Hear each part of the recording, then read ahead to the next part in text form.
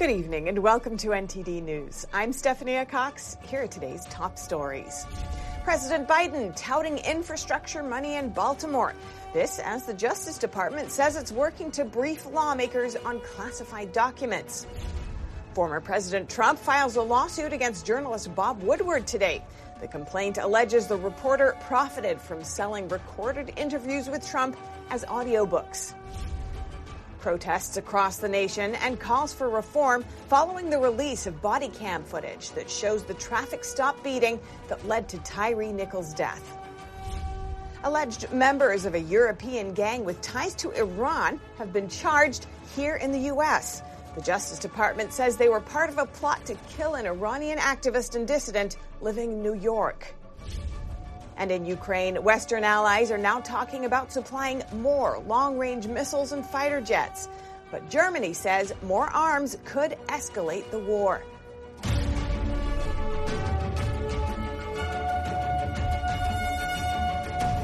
Nearly 1,000 flights have been canceled in the U.S. today as an ice storm moves through the middle of the country. More than 40 million people from Texas to West Virginia are under winter weather alerts. Ice accumulation is expected across at least 15 states, according to the National Weather Service. Up to half an inch of ice or sleet is possible in parts of Texas.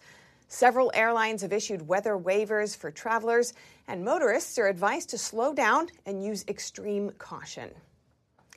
And President Biden, who's prided himself for riding Amtrak during his decades as a senator, visits a rail tunnel today to tout infrastructure money. This as the DOJ plans to brief lawmakers on classified documents. NTD's Iris Tao has more. Traveling to Baltimore on Monday, President Biden touts the bipartisan infrastructure law funding, which he says will help to replace this 150-year-old rail tunnel right behind me. Through the infrastructure law, we're going to invest over $4 billion to replace the existing Baltimore and Potomac tunnel. Over 2,200 trains run on this corridor every single day. The event marks the first of two and as many days focused on touting the benefits of legislation. On Tuesday, Biden's traveling to New York to talk about another major investment in a rail tunnel under the Hudson River. And Biden saying these projects will bring jobs and more. We have to have the best economy in the world. You have to have the best infrastructure in the world. This is going to be a game changer for the environment as well. We can expect to hear plenty more from Biden as he gears up for the potential 2024 re-election bid. His attention on legislative achievements comes as grappling with the fallout of the classified documents found at his home and office. The Department of Justice just sent a letter this weekend to the Senate Intelligence Committee, saying it's actively working to brief lawmakers on the potential national security risks posed by both Biden and Trump's classified documents. And lawmakers on both sides of the aisle, including the leaders of the Senate Intelligence Committee, are demanding access to Biden and Trump's documents. And our job is to make sure there's not an intelligence compromise. Well, I don't know how congressional oversight on the documents, actually knowing what they are, in any way impedes an investigation. These are probably materials we already have access to. We just don't know which ones they are. Meanwhile, Biden's also gearing up for his second State of the Union speech scheduled for next Tuesday. He's expected to highlight his legislative wins in the past 2 years while seeking to create a contrast with the GOP. Reporting from Baltimore, Maryland, Iris Tao, NTD News.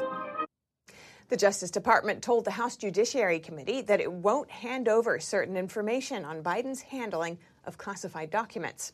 Representative Jim Jordan, who chairs the committee, has demanded access to a host of documents related to the Biden special counsel investigation. The department said today releasing the information could jeopardize the investigation. And the president will meet with House Speaker Kevin McCarthy this Wednesday. The two are still far apart on how to handle the looming debt ceiling, and a growing list of Senate Republicans are speaking out.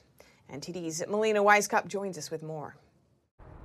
24 Republican senators, which is close to half of all Republican senators, are speaking out about the debt. They sent a letter to President Biden expressing outright opposition to raising the national debt without it being accompanied by what they call real structural reforms. This group says their strict position is that by whatever amount the debt is raised by, there should be spending cuts elsewhere.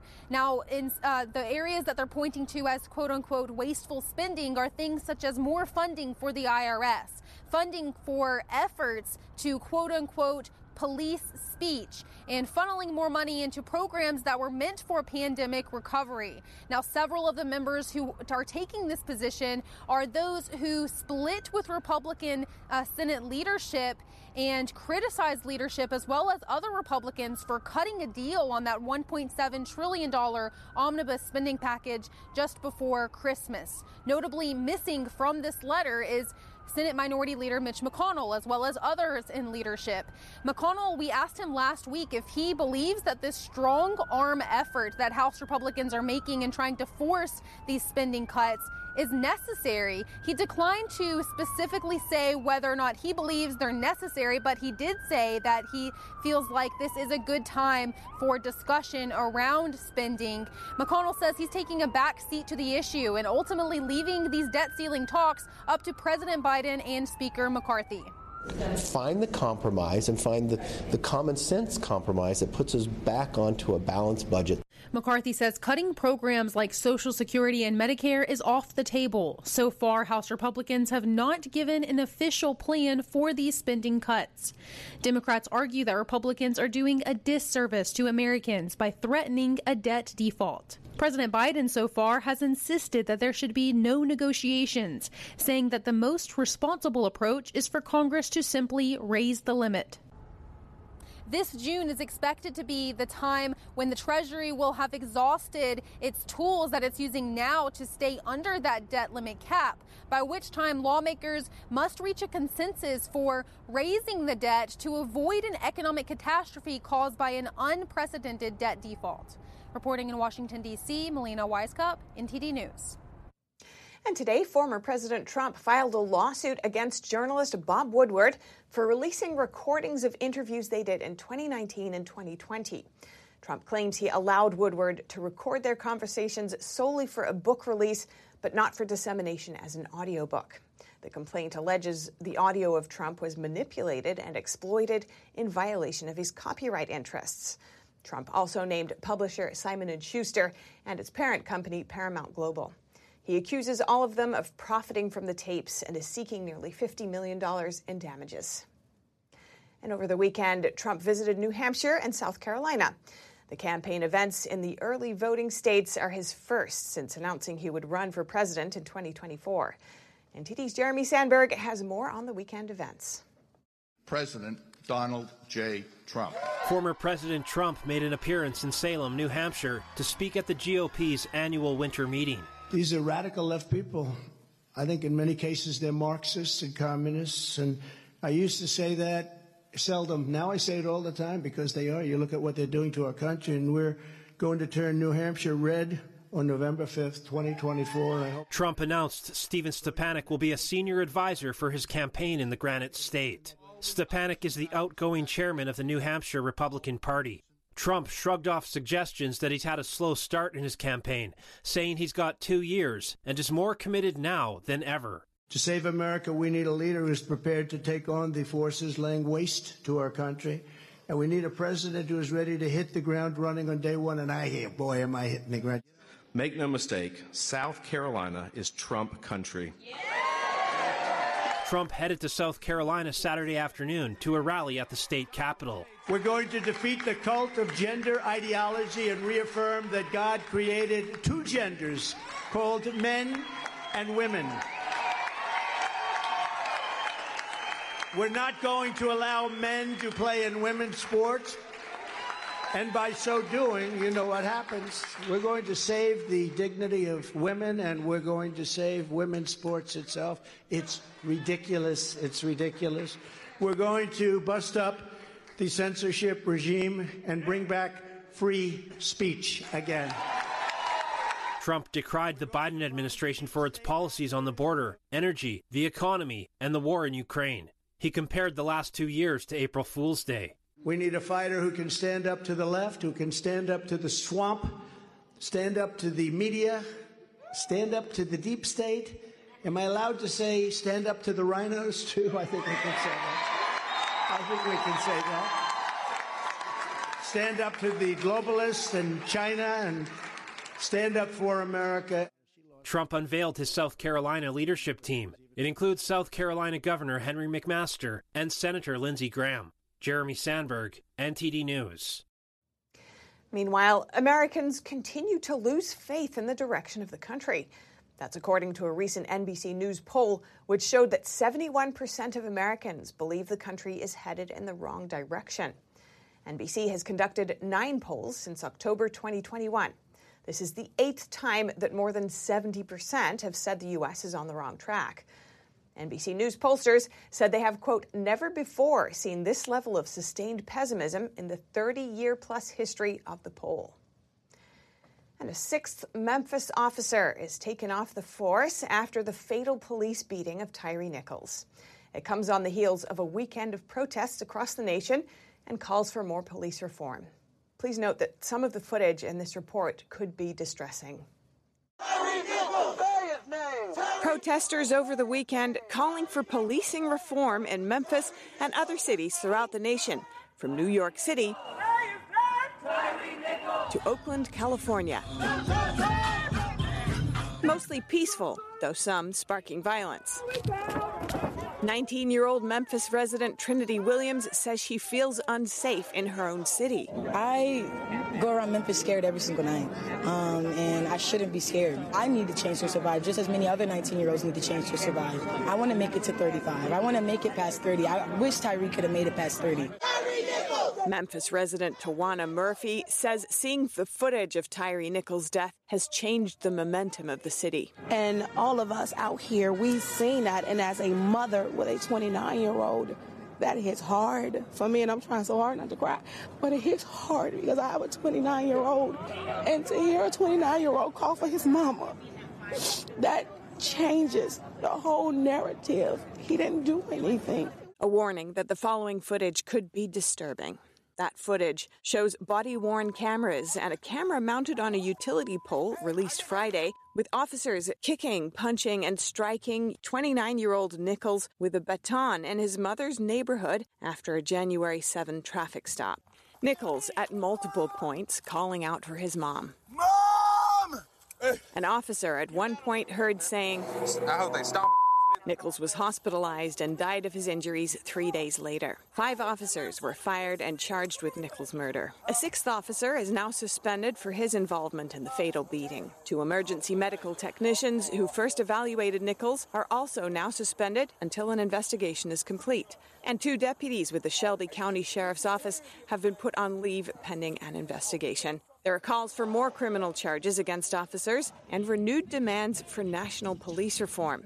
The Memphis Police Department on Saturday discharged its specialized Scorpion unit that some of the officers involved were part of.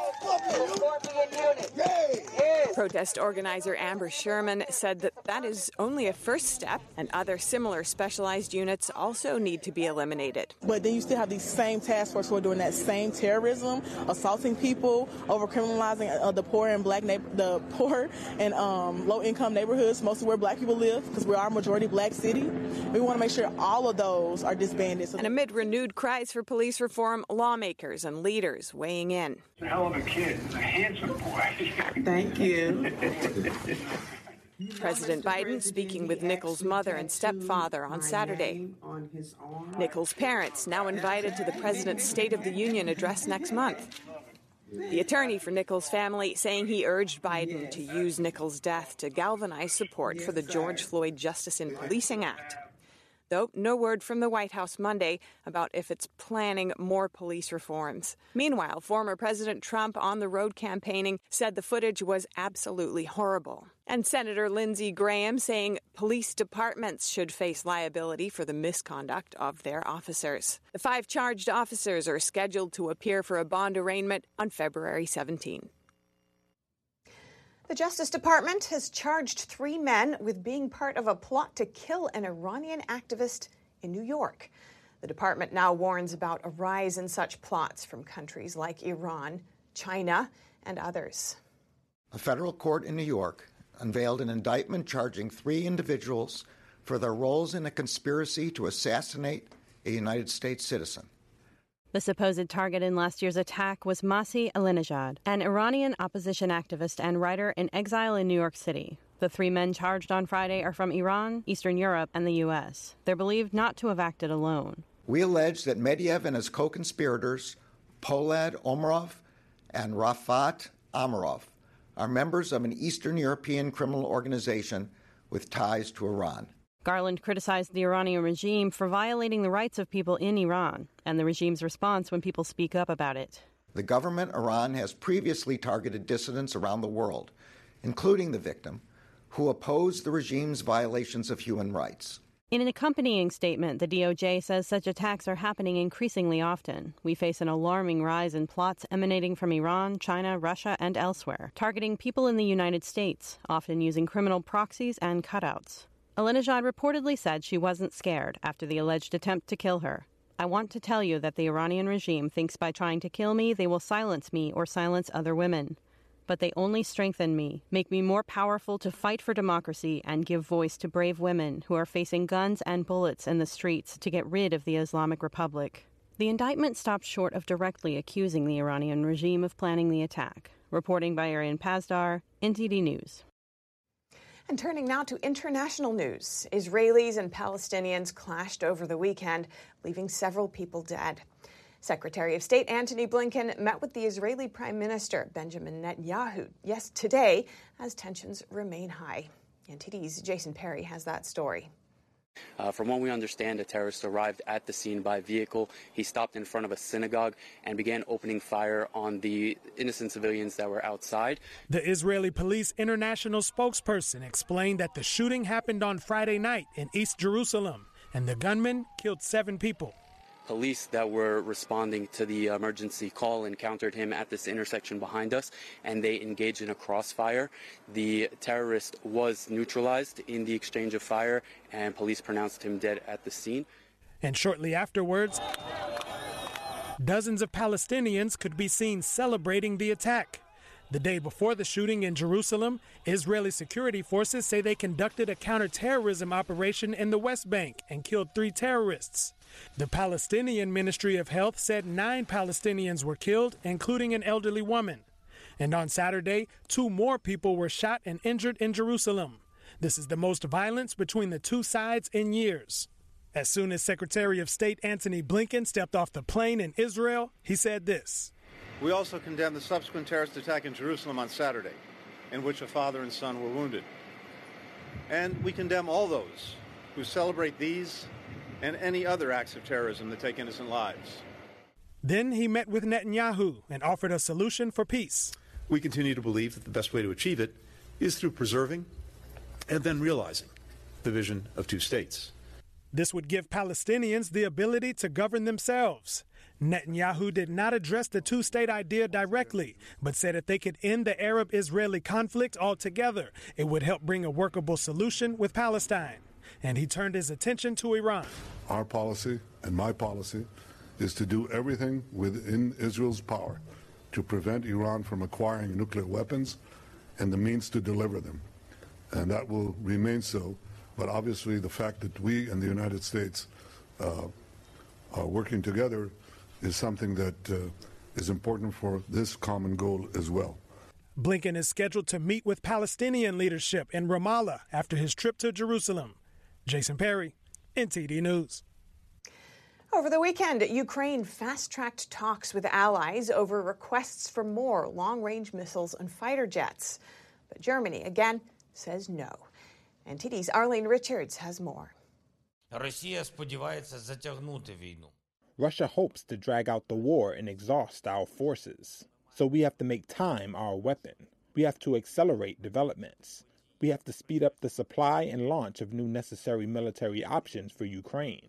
Within days of an agreement between the U.S. and allies to send tanks to Kyiv, Ukraine requested fighter jets and more long-range missiles. Ukraine President Volodymyr Zelensky said more supplies is a key factor in defending against an expected escalation of the war. The head of intelligence reported on how the situation may change in the near future. We are doing our best to ensure that our pressure still outweighs the occupiers' assault capabilities. And it is very important to keep the momentum of defense support from our partners. Speed of supply has been and will be one of the key factors in this war.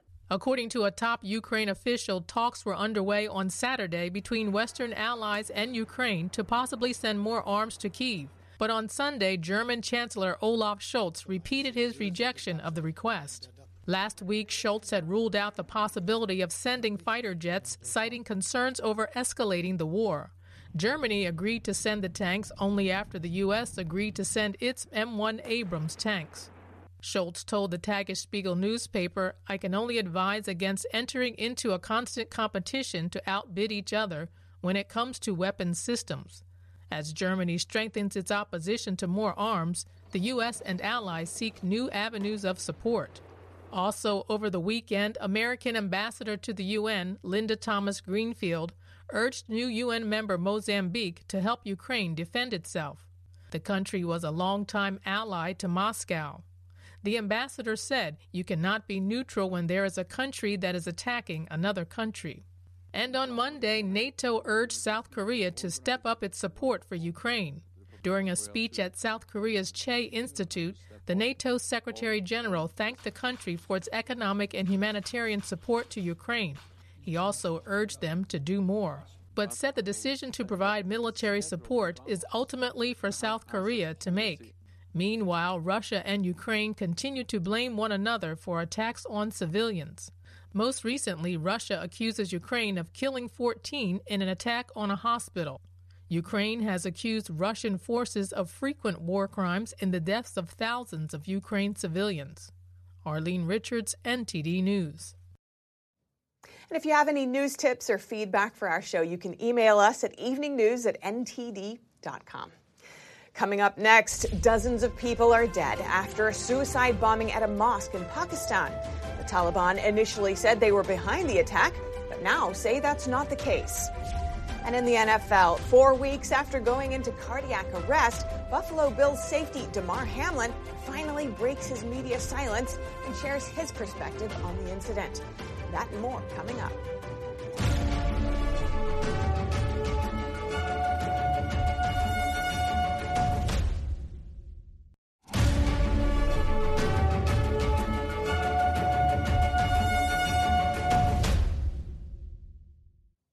At least 59 people are dead after a suicide bomber reportedly attacked a mosque in Pakistan. The Taliban initially took responsibility for the attack, but the Pakistani arm of the Taliban later distanced itself from the bombing. They said it's not their policy to target mosques or other religious places. They added that people taking part in such acts could face punishment from the group. Pakistan's prime minister called the bombing an attack on the country. He promised serious consequences for those behind the attack. Over 300 people were in the mosque at the time. In addition to the 59 dead, over 150 people were injured. The mosque is located inside a police compound. It's not yet clear how the bomber managed to enter the high-security area. And the European Commission has approved 2 insect species for human consumption. It's declared the lesser mealworm and powder obtained from house crickets as novel food. At the same time, the European Food Safety Authority acknowledged concerns about the bugs triggering allergies. Food allergies are estimated to affect roughly 3% of the adult human population in Europe and up to 9% of children. Getting people to eat insects might also prove to be a challenge. According to a survey in Germany, 45% cited disgust as the main reason they wouldn't eat insects. The World Economic Forum and other groups are promoting insects as an alternate source of protein due to their low ecological footprint. And now over to sports news. Here's NTD's Dave Martin with today's top stories. Thank you, Steph. Buffalo Bills safety Damar Hamlin finally broke his media silence and released a video on social media over the weekend. The 24-year-old, who was injured back on January 2nd, said he thought it was important for him to wait to speak publicly as he had a lot to process. He thanked everyone from hospital staff, teammates, friends, family members, and even the fans. He especially thanked those who donated to his Toy Drive charity that's received more than $9 million, despite a goal of just $2,500. My mind is literally blown away from all the support. I don't even have the words to express the gratitude for the amount of support that was given into that. Hamlin, who went into cardiac arrest on the field and had to be resuscitated, now looks at the scary incident as God using him as a vessel. And I'm able to give it back to kids and communities all across the world who need it the most. And in tennis news, Novak Djokovic's win yesterday at the Australian Open Finals gave him his record-extending 10th championship there, while tying him with Rafael Nadal for the most Grand Slam titles of all time with 22. Today, the win also vaulted him back to a familiar spot, as the Serbian is now #1 in the ATP rankings. And for your sports viewing schedule tonight, the NBA has 8 games on tap, including the LA Lakers and LeBron James, who's now just 116 points away from tying Kareem Abdul-Jabbar's career scoring mark. They play at the Brooklyn Nets.